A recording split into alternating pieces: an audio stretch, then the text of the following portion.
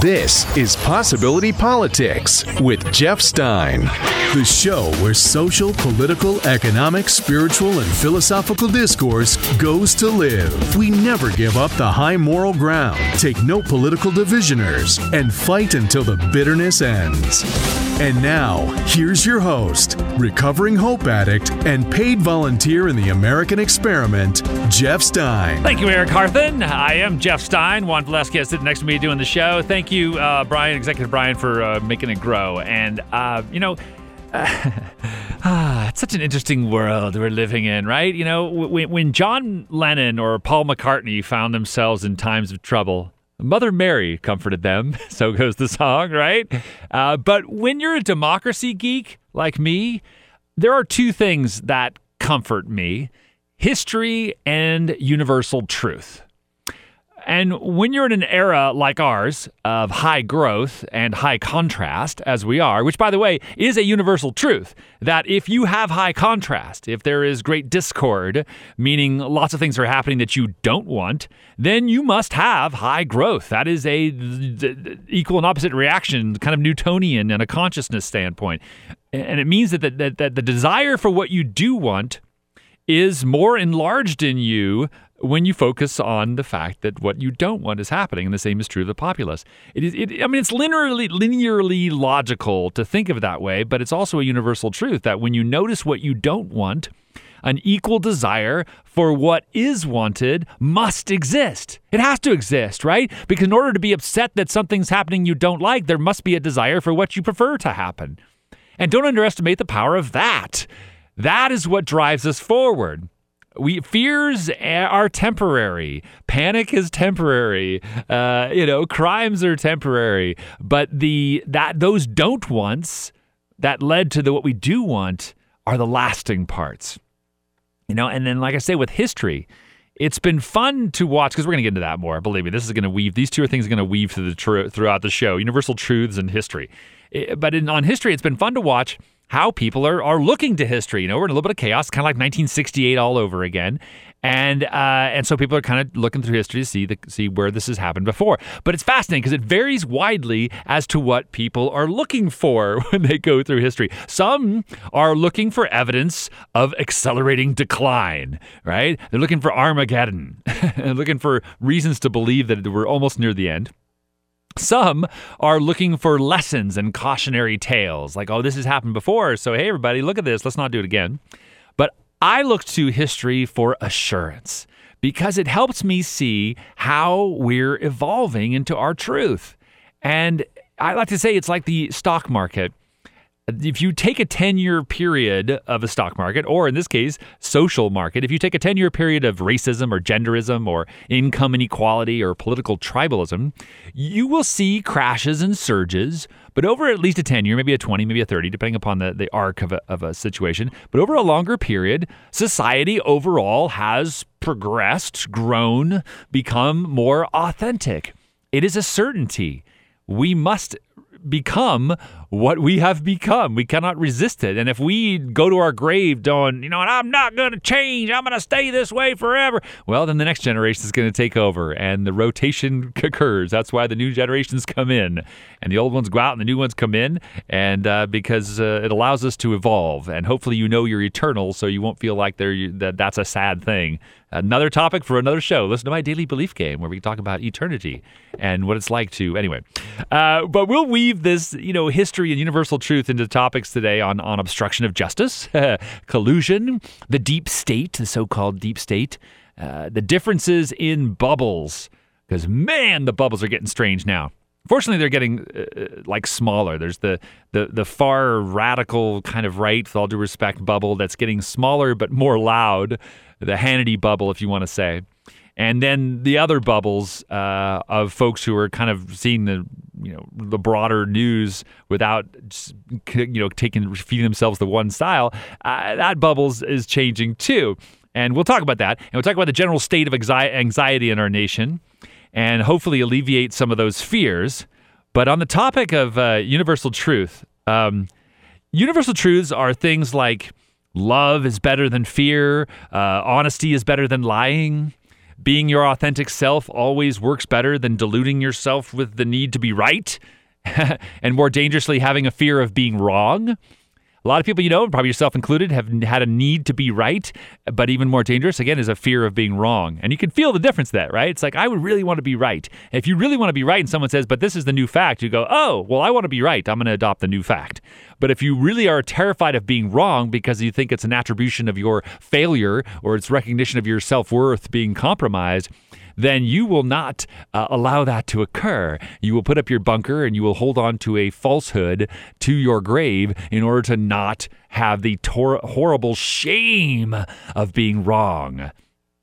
There's no shame in being wrong. And thank God, you've heard me say this on the show before, Common Core, the educational system, includes these different ideas, cooperativeness, teams, focus projects, and critical thinking. But one of the ones I got from a Common Core lover, teacher, who's really implemented it to great excelling, Mr. Brinton, there is his name, at my son's high school. He is a math teacher, and he teaches this expression, try, struggle, fail, fix, learn. Try, struggle, fail, fix, learn. Meaning that there's no shame in fail. Fail is part of the process. Being wrong is part of discovering how to be right. We've got to let that go, all right? And if you do manage to get rid of your need to be rightness, you will not only you start becoming your authentic self, you will not only avoid being a hypocrite, you will not fear the hypocrites getting away with it. Right? Right? You can feel that one. When you see a hypocrite, you go, I want them to suffer and be exposed and be destroyed for their hypocrisy, right? Why? That's us, not them. That's obviously our issue that we're dealing with. So, because the truth, if you stand in your truth, that's the point.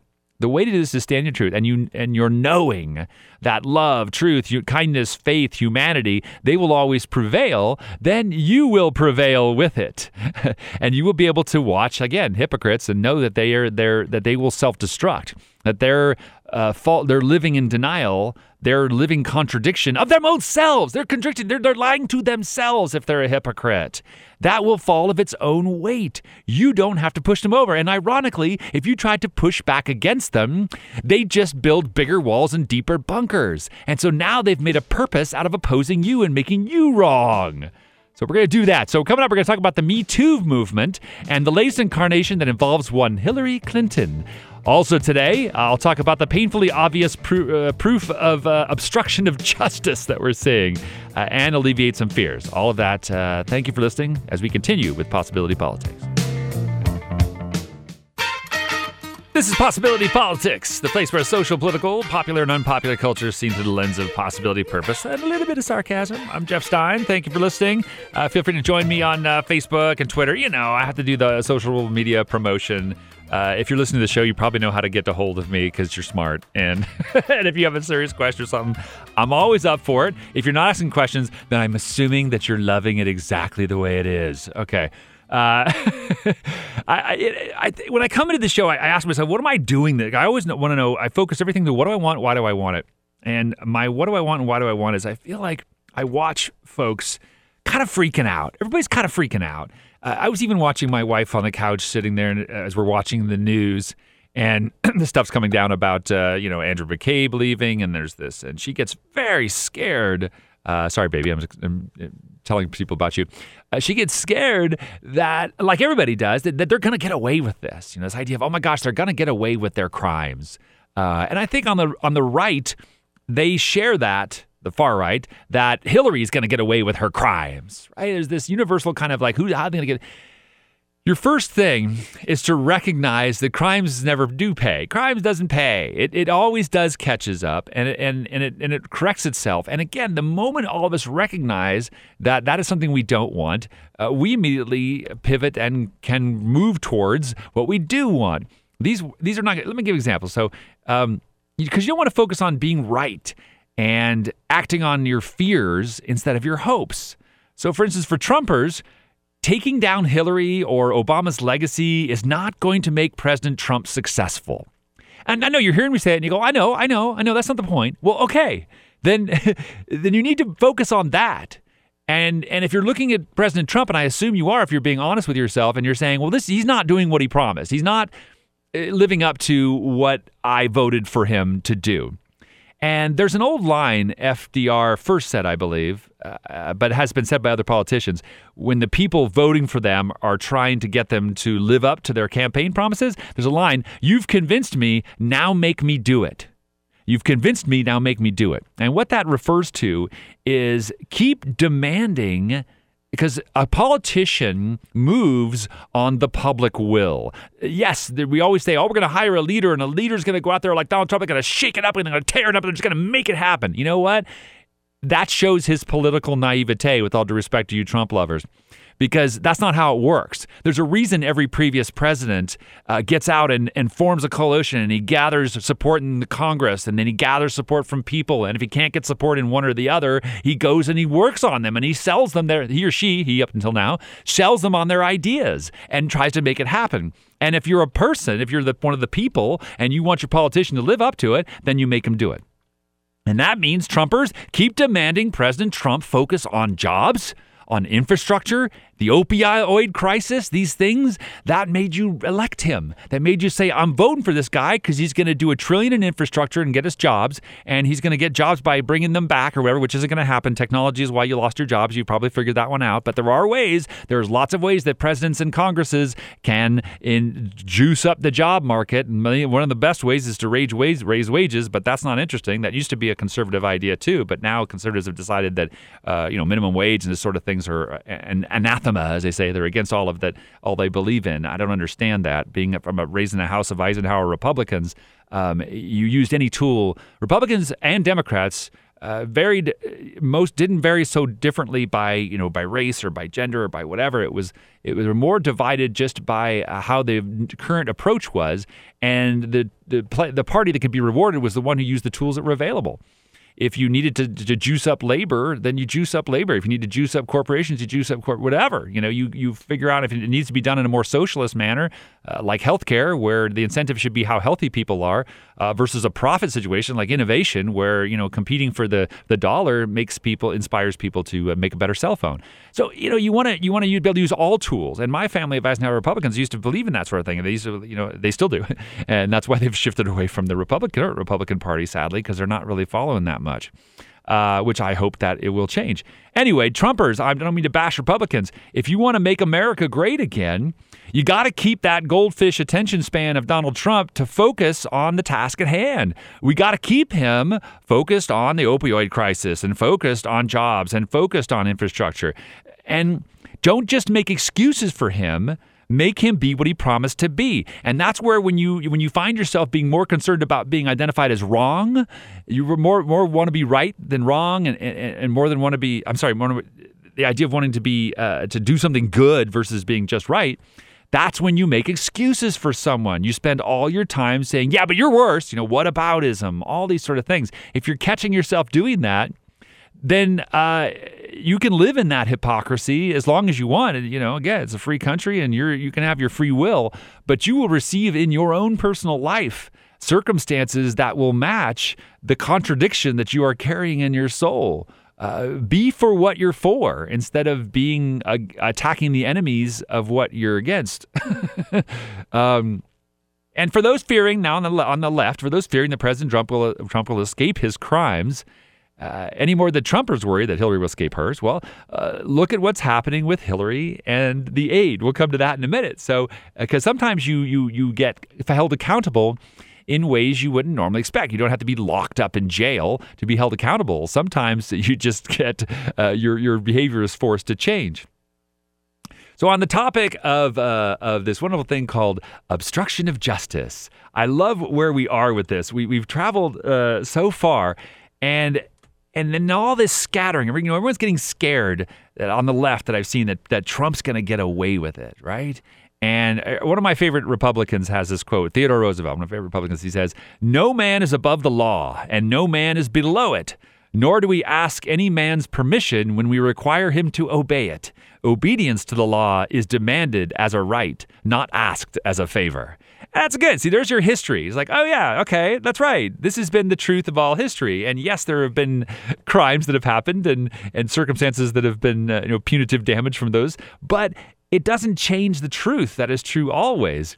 That, if you're in a nation of laws and which we're going to stay in. So let me alleviate you on the first one, which is that Trump and this is just going to, our democracy is going to collapse, and this is the crisis, and this is how it's all going to fall apart, right? It's this, you get this feeling of like, oh my gosh, he's flipping all the people in the FBI, and he's going to take over all the institutions, and then he's just going to be allowed to be a dictator who can commit any crime or say anything or do anything. He could shoot people in Fifth Avenue, and no one will care about it. In fact, Seth Meyers had a hilarious joke. Well, I'll play it in a minute. Seth Meyers has a good joke about that. But Let me just, one of the great ways to alleviate your fears is to play it out and see if it really makes sense. So what you're telling me is that the malignant narcissist in chief, sorry, Trump friends, he's a narcissist, and that wouldn't necessarily be a bad thing. Most presidents are, to a degree, narcissists. We just have one's kind of a malignant one. It doesn't say anything else but his own concerns. But anyway, that was a shot. Take it for what it is. You can figure out for yourself that there's truth in that. But if you think that this is going to go the way your fears goes, that means that this man who, despite any personal failings or not, who has almost no loyalty, he demands it. And the classic example of people that always demand loyalty is usually because they don't give it. He has a handful of people that may or may not be loyal to him. I mean, the Steve Bannons, but even look at it. Even the two victims, the obsessive, the perpetually persecuted Donald Trump and Steve Bannon, their victimhood had to result in some sort of division because they could only be bonded by their universal hatred of common enemies for so long. They would eventually turn upon each other when something went wrong and have to force the blame, right?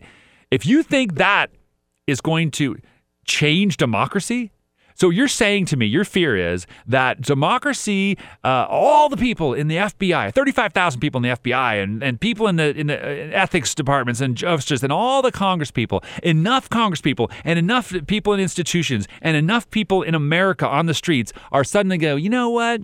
This democracy thing, nah, let's skip it. Let's just go with the dictator plan. I like the dictator plan. And this guy seems like the right guy, right? This guy seems just like the right guy to make a dictator, and then we'll just switch from democracy to dictatorship and allow him to be above the law, and we're just going to disregard everything that Theodore Roosevelt and any other Republican ever said before it, and just go, nah, he can do what he wants, whenever he wants, however he wants, and there will be no repercussions.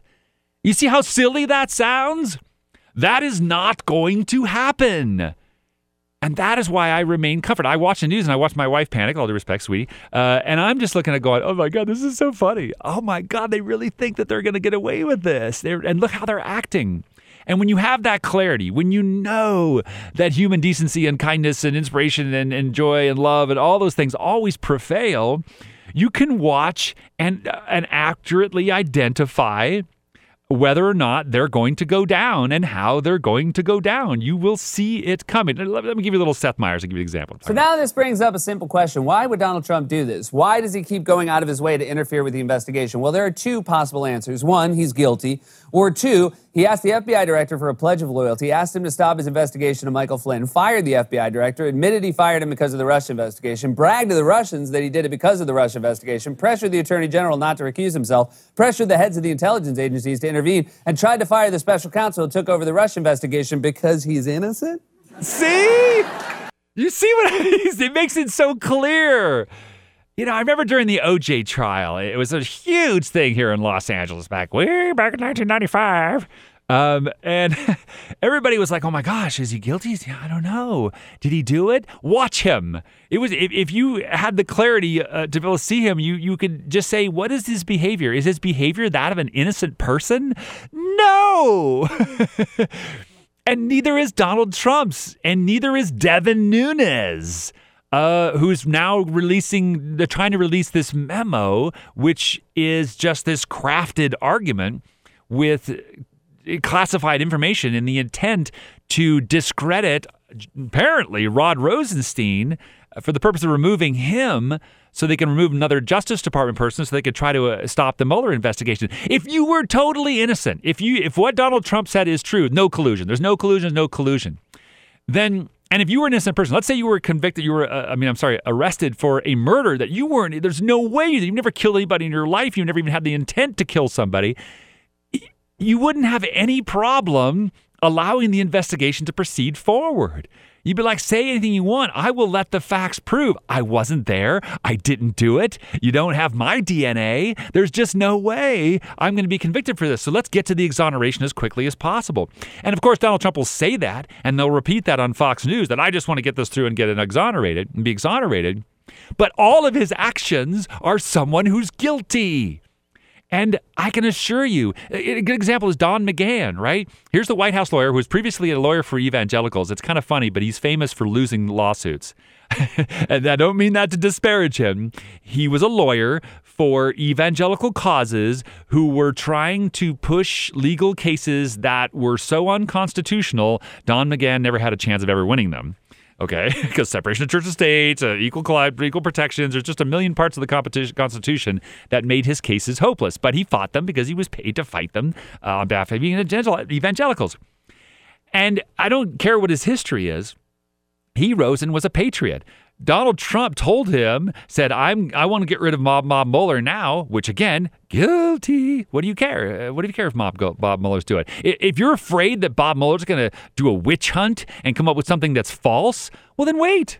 Let him say something. As soon as Bob Mueller comes up with something, you'll be able to say, well, that's false because I didn't do it. I didn't collude with Russia. But if you did, then you're going to say over and over again, I didn't collude, trust me. And then try to stop it and try to kick sand in the referee's face, right? Or as my friend Executive Brian says, taking him out on a cross pattern in football so that he can't get you for pass interference.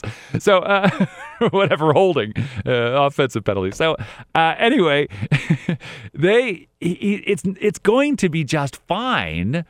And it's going to be fine for Trumpers, too, because actually, believe it or not, what you want infrastructure. You want health care for everybody like Donald Trump promised. You want treatment for opioids. Guess what? All of the insurgency of candidates that are running right now, most of them are Democrats, so you're going to have to swallow that reality. But some of them are Republicans.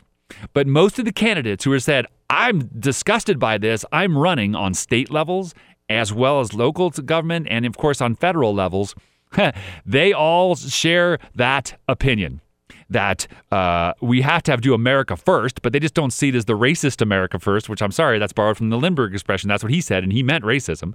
They mean America first, meaning we got to take care of our people. It's great that we're doing international things, but we got to have health care, we got to have jobs, and we got to have our opioid crisis. And so that is on its way. That desire is born and will be realized, whether you like it or not. All right, coming up, I want to talk about how I deal with this. Do I want the truth, or do I want to soothe myself? I'll give you the answer to that question when I return to Possibility Politics.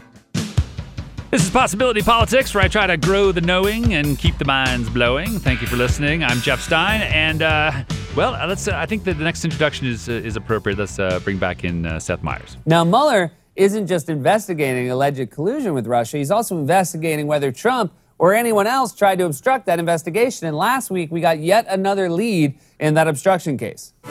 Breaking news tonight, the New York Times reporting President Trump ordered special counsel Robert Mueller to be fired last June and only backed down when White House counsel Don McGahn threatened to quit if he was forced to do so. Amazing. Trump is mad that he's being investigated for obstruction of justice, so his plan to get out of it is to obstruct justice. If Trump was the captain of that Titanic, his plan would have been to hit a second iceberg. Thank you, Seth. That's one thing I want to point out to with McGahn. Remember, this is a patriot. This is a person who said, I am not going to join you in the commission of obstruction of justice, because if he enabled or encouraged or acquiesced to Donald Trump firing Bob Mueller, that would be, he's a lawyer, he knows, that's pretty clinically clear, unquestionable obstruction of justice. So he didn't do it. He didn't commit a crime for the president. But Executive Brian, you had a point that maybe it's not that he's guilty, but what do you say? Well, along the path of Trump's self-implosion here, it's just that I find it that is it not possible that he's such a deep narcissist that has nothing to do with guilt. It has everything to do with him not being liked, and therefore he has to shut those people down. And that's a reason. And if you're a Trumper right now, you're probably hearing that saying, no, he's innocent. He just doesn't like the distraction. The distraction is hurting his policy. Okay. And again, if that is your argument, Trumpers, then we have to, again, if you're a supporter of Trump, you gotta double your efforts and say, Mr. President, let this go. You got to tell him that it's okay. If Fox News wanted to help him, they would say, Mr. President, ignore this investigation. We know you're innocent, so just ignore it and get back to policy because we don't want to be distracted. That's that discussion we had previously with regard to people normally in this situation say, I cannot wait for my day in court to be proven innocent and exonerated and move on. Yes. So, and that is the crux of it. He's behaving like a guilty guy, and if you don't think he's guilty, then get him back on task. That's the only way that, because if this Russia thing is distracting, it's hurting his policy, and he hasn't had a single, decent policy in all this time, get him back on policy. That's the only way that it's going to work out. So, and if you're wondering how this is playing out there, I think let me see. I should do the McCabe stuff is fascinating. I don't know if I have time for that. Let me do the how Fox News is, again, Seth Meyers puts it together nicely, how they're spinning what Trump is doing. So there's now a clear established pattern of Trump attempting to meddle in the FBI and the Russia investigation. But one of the most fascinating things about this episode has been watching the reaction from the right. In fact, the last few days have been a very revealing look into how the right-wing propaganda machine works. Just take Fox News host Sean Hannity as an example. When the news first broke on Thursday night, Hannity did what he usually does and dismissed it. At this hour, the New York Times is trying to distract you. They have a story that Trump wanted Mueller fired sometime last June, and our sources, and I've checked in with many of them, they're not confirming that tonight. And the president's attorney dismissed the story and says, no comment, we're not going there. And how many times has the New York Times and others gotten it wrong? So that was Hannity's first response. Then about 40 minutes later, the journalists at Fox News confirmed the story. And Hannity had to issue an awkward update. All right, so we have sources tonight just confirming to Ed Henry that, maybe Donald Trump wanted to fire the special counsel for conflict. Does he not have the right to raise those questions? We'll deal with this tomorrow night. I mean, it's okay. It's all right. It's fine. We have a shocking video of the day to bring you, by the way. This footage comes to us from Arizona, where you see that red SUV, high-speed police chase. Ultimately, the suspect's vehicle slams into another car, flips several times before coming to a stop. Wow, I've never seen someone crash and burn like that. And the car chase video was bad, too. That's right, baby. Fox News' own reporters confirmed the story. But then the next morning, Trump spoke to reporters in Davos and called the story fake news. So then Fox had to reverse itself all over again to fall in line with Trump, going against their own reporting and dismissing the story as fake. Let's take a look at the cover of the New York Times up there in the corner, Ted, this corner over here. There's a big story that apparently the President of the United States last June wanted to fire Robert Mueller. We heard back in June that there were talks of the president wasn't happy with Bob Mueller. What would he do? Right. But some new details that may or may not actually be true. All right. Well, the president says it's fake news. That happened last June. It's something we have to tell you about because it is a headline in the New York Times. What do you think about that? Do you even care? Something you probably do care about is immigration. Oh, my God. They will literally do whatever Trump says. I think if Trump did actually shoot someone in the middle of Fifth Avenue, the Fox chyron would be Trump solves jaywalking problem in New York. Right? And that doesn't serve you. If you are a Trump supporter, I'm not doing this to mock Fox News. Well, yeah. But I'm trying to say that if you're spending all your effort spinning the critics and attacking the enemies, instead of saying, how do we help Mr. Trump be what he intended to be, then you're just going to be in a war with your enemies and you're never going to escape that. You're going to be in a circle and cycle of victimhood. And that's what they are. They're perpetually persecuted right now on Fox News. Yeah, there's Shep Smith and there's some others on there who are talking some truth amongst it all. And truth schmooth, right? It's like I asked you a question a minute ago. Do I want, because I know that my wife will look at this, my friends look at this, whether on the left or the right, and they wonder whether they want, because you talk about, well, you can get the information you want, right? Because you can always you can Google. The great example of this one is they took a Googling on the phone of a Democrat, on the phone of a Republican, and the phone of an independent, and they had each one of them just Google Egypt. So, right? So on the Republican phone, there was stuff about the Muslim Brotherhood and radical extremists taking up in Egypt. On the Democrats' phone, it was about Tahrir Square and protests and the Arab Spring. And then on the Independents' phone, when they Googled Egypt, it came up with travel information. Right? So you can literally get whatever you want.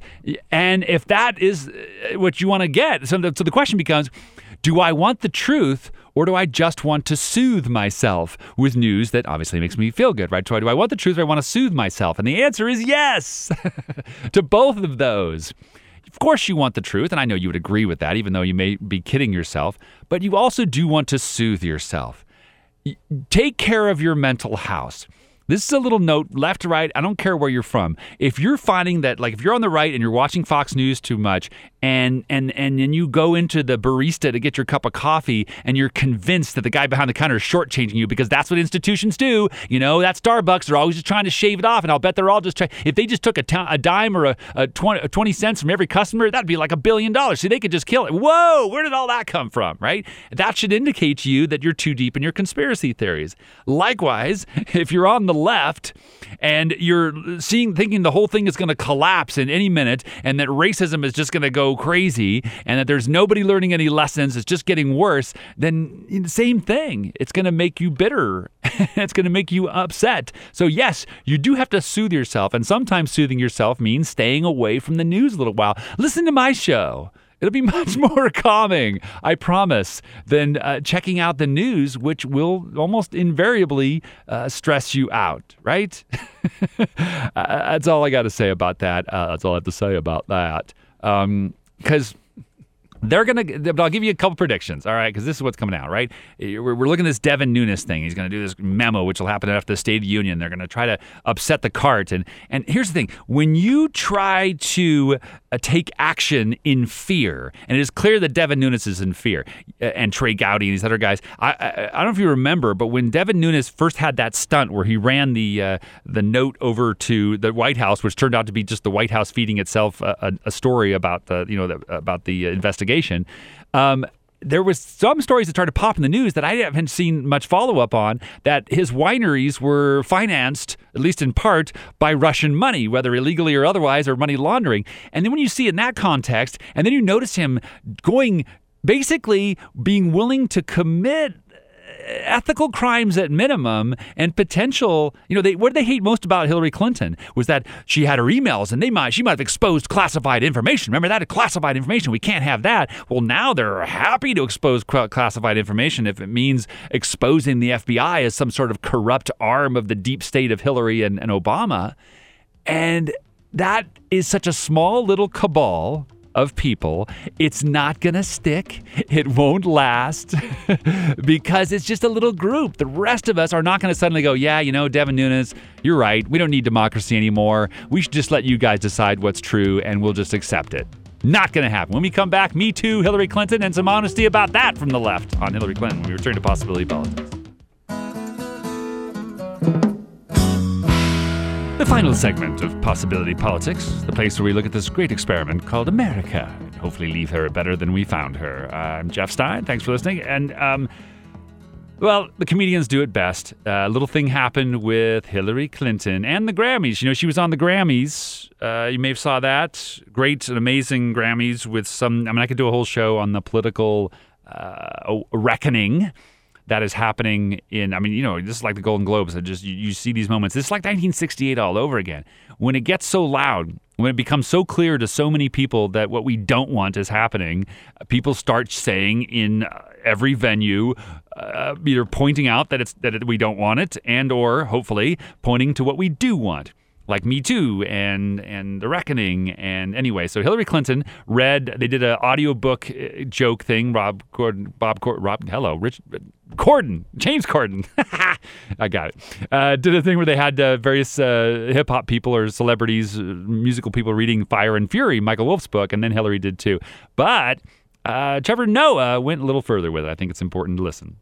Hillary's Grammy cameo came at a weird moment for her, because last night's theme was Me Too, Time's Up, which is a message Hillary found herself on the wrong side of over the weekend. Hillary Clinton is now facing accusations that she harbored an accused sexual harasser. Bernd Strider, a 2008 campaign advisor, was accused of sexually harassing a young staffer, and Hillary Clinton's campaign manager recommended that she fire him. Strider is accused of inappropriately touching the shoulders of a younger staffer, kissing her forehead, and sending her suggestive emails. When the accusations made their way to candidate Clinton, she decided to dock him pay and to reassign the woman to a new job instead of firing him. Look, there's a few areas where I don't necessarily expect Hillary Clinton to nail it. You know, managing emails, visiting Wisconsin, weaknesses. But I won't lie, I expected standing up for a woman on her staff to be one of her strengths. So the story is disturbing. Hillary learned that one of her female staffers was being sexually harassed. And instead of the man getting fired, the woman got reassigned? Yeah. But all that woman did was come forward. She did what she was supposed to do, and then she got punished for it. It's like when park rangers euthanize a bear who tried to eat a tourist. The bear's like, yo, man, I'm a bear. Eating stuff is my whole life. Ask that guy why he was walking around in my living room. What was he doing here? And look, it's possible that Hillary Clinton has a good explanation for why she kept this guy on over the objections of her top campaign advisors. But instead of an explanation, all we got was this. Clinton responded on Twitter, stopping short of an apology. Quote, "A story appeared today about something that happened in 2008. I was dismayed when it occurred, but was heartened that the young woman came forward, was heard, and had her concerns taken seriously and addressed. I called her today to tell her how proud I am of her and to make sure she knows what all women should. We deserve to be heard." Yeah, women deserve to be heard and then quietly reassigned. Thank you for speaking up. Now into the closet. Shh. Like, I know that this incident happened 10 years ago, and maybe 10 years ago the world was a different place. But I don't know. I thought in 2018, with everything we're learning about now, maybe Hillary might come out and say, hey guys, I realize now that I was part of the problem in the way I handled this. Right. When I look back, I realize I should have done better. Because that's the truth. When we look back on all of our lives, we realize there are moments where we should have done better. But it feels like Hillary's not only trying to dodge all the blame, she wants to present herself as having always been on this woman's side, right, which doesn't fly. Because not only did the woman get reassigned, but this guy, Bernd Strider, he went on to get another job in Democratic politics where he got fired for doing the same thing to other women. So you could argue that if Hillary had fired him, she would have been protecting many women instead of just herself. Yeah, I mean, that's the kind of truthiness we're talking about. And I don't, it's funny, if you're a Hillary person or a Democrat or whatever, and you hear that and you just go, it feels, and why? Look at that feeling. Why does it bother you? It bothers you because you loathe the idea that her enemies could be right, more than you are willing to acknowledge that you might have been wrong about Hillary in some ways, and not just defend her. And, it's not 100%. Nothing's 100%. Even Trump supporters, they know that. They go, well, he tweets suck. And I saw this great report that CNN did where they went through Trump supporters and asked, what do you think? And they were very honest about how they just didn't like his behavior. They didn't like the fact that he was too focused on himself. They didn't like his tweeting. They didn't like his attacks. They didn't like his vulgarity. They didn't like his bad sexual behaviors. But they were willing to ignore all of that because they wanted to hold on to this idea, some of them, not all of them, that they're right and their enemies are wrong. That if I had a dime for every time I talked to a Trump supporter and they immediately said, yeah, but Hillary would have been worse, maybe not. It doesn't even matter she's not president. I don't care. We're moving forward now. But if you're a Hillary supporter, you got to ask yourself, do I want the truth or do I want to soothe myself? Do I want to recognize that this is a major mistake that Hillary made, apparently? And she handled it as, in a somewhat victim-y way. And she tried to, like Trevor said, to spin it as, well, I did the best I could. I congratulated the lady. And it's like, I don't doubt her sincerity. I believe she probably did call this woman. But when two of your advisors say this, you got to give a better explanation. You got to do better. You should have done better. That's the key part of it, right? And so this continues, not only on the sexism part, but of course, we're getting on the racism part. There was a great moment where the sexism part. Let's talk about this first, because one is Saturday Night Live. did a Me Too thing, which I thought really I kind of edited a little piece of it here about Aziz Ansari. Remember, we talked about this in a previous show, where Aziz Ansari, it seems like it was just a miscommunication. He wasn't really, was in any way assaulty. He was trying, yes, they got sexual and he went a little further than the woman wanted, but when he found that out, he, owned it, he apologized, and tried to make good for it, and learned from it. But anyway, that story led to this funny sketch where Will Ferrell is hosting, and there's a room full of people at a restaurant, and they're about to talk about the Aziz Ansari, and watch how this illustrates our discomfort. Speaking of the Times, did any of you guys read that op-ed piece about? Honey, no. What article are you talking about? The one about Aziz Ansari? And this whole dark thing, and it comes back around to the discussion. I'm sorry, we can talk about it's something else. I was just curious what everyone thought. But... No, of course. We can talk about it. Yeah, I think we should. We absolutely should. I'll go first. Are you sure you want to do this? Yes, I will speak on the topic of Aziz Ansari. I think... Careful. Yeah. I think that some women... Careful. Careful. Rather, some men have a proclivity... Careful. Help me. While I applaud the movement... Watch it. Noted. It's just that I wonder if maybe we're setting it back. God, careful. Okay. I feel that powerful men almost always abuse. Nope. Okay. Look. The thing that I keep going back to is, it seems like if she wanted to leave... Oh, no. Right? She could have just... Oh, no. Left. So it all crumbles away from there. But the point is, you can feel it. I think it's such a great illustration of the comfort. We're all trying to figure out the truth of it and how we can walk it without offending anybody, those who care about not offending somebody. Or there's the other tack. There's the other part of the population who goes, I don't care who I offend. I'm just going to say it. I'm just going to just say it out loud because I'm sick of this political correct stuff. I just want to be me. But they're both, but both of those circumstances, you're both trying to find the same answer, which is a truth that serves you, that feels true to you, that you can live with, and also doesn't feel like it's, somehow criminally infringing on somebody else. Because even if, people say it's a free country, you can do what you want. Well, we also, when we say something like that, we also mean that for ourselves as others, for other people, it's a free country and they can do what they want. We don't want to be hypocrites. It just sometimes happens. One more, speaking on the part of hypocrites, there's this amazing moment.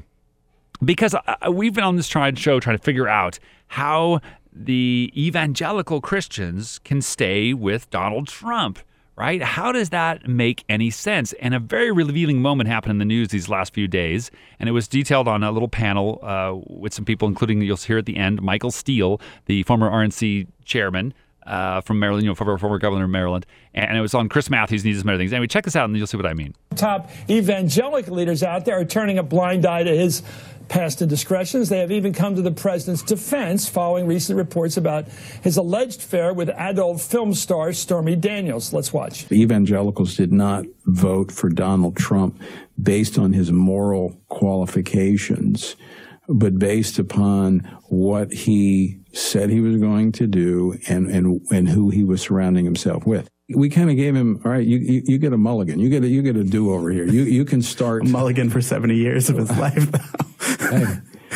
A mulligan for 7 years of his life. Continue. The guy committed, this is what he's committed to. Right. And as long as he commits to that and continues on that, he will have the support of evangelicals. From a policy standpoint, he has delivered more than any other president in my lifetime.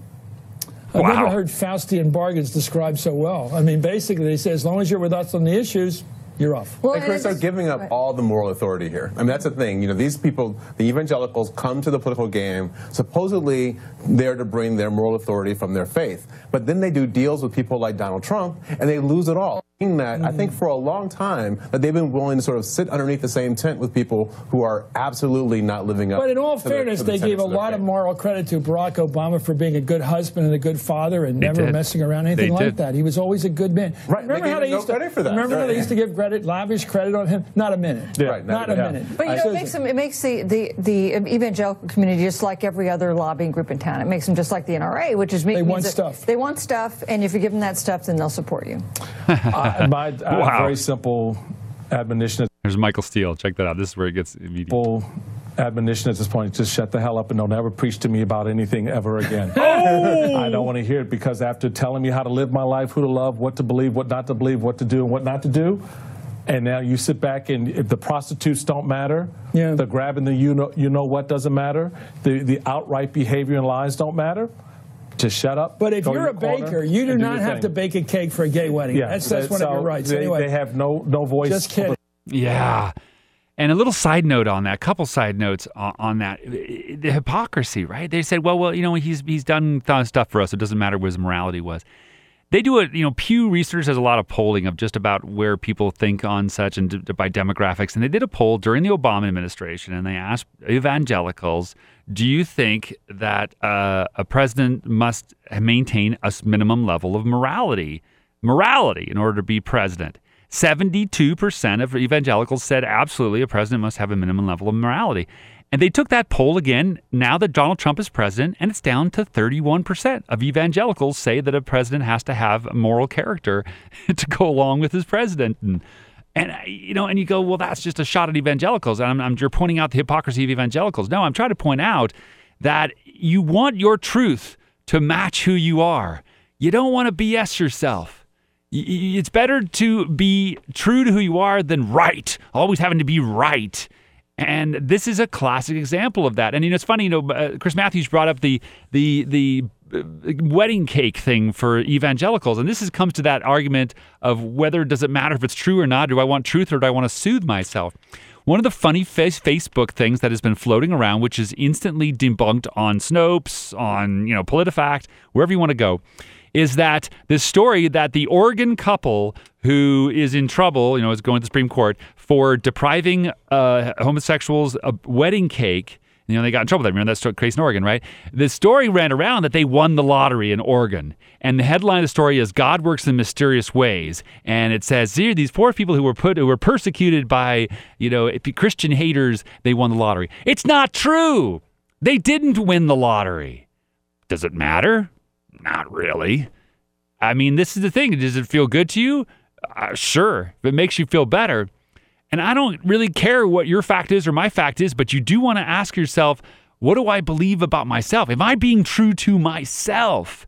Am I BSing myself? Am I a Hillary supporter that says, no, it's different that she let a predator exist in her business in the campaign for 2008, and then when her advisors told her to get rid of that person, she didn't, and that person did more predation later?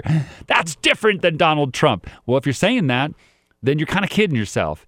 And if you're a Donald Trump supporter who's saying that, no, Obama was the biggest criminal ever, this guy obviously is completely innocent and we shouldn't even investigate him, when you put up, you know, when you demanded that Trey Gowdy and the House do hundreds of Benghazi investigations, you don't want to live in that hypocrisy.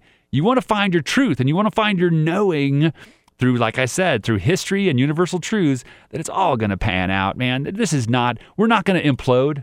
The democracy's not over.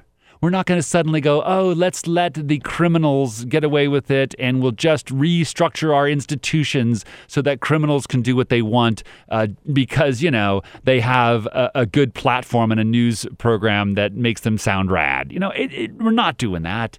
America is just fine.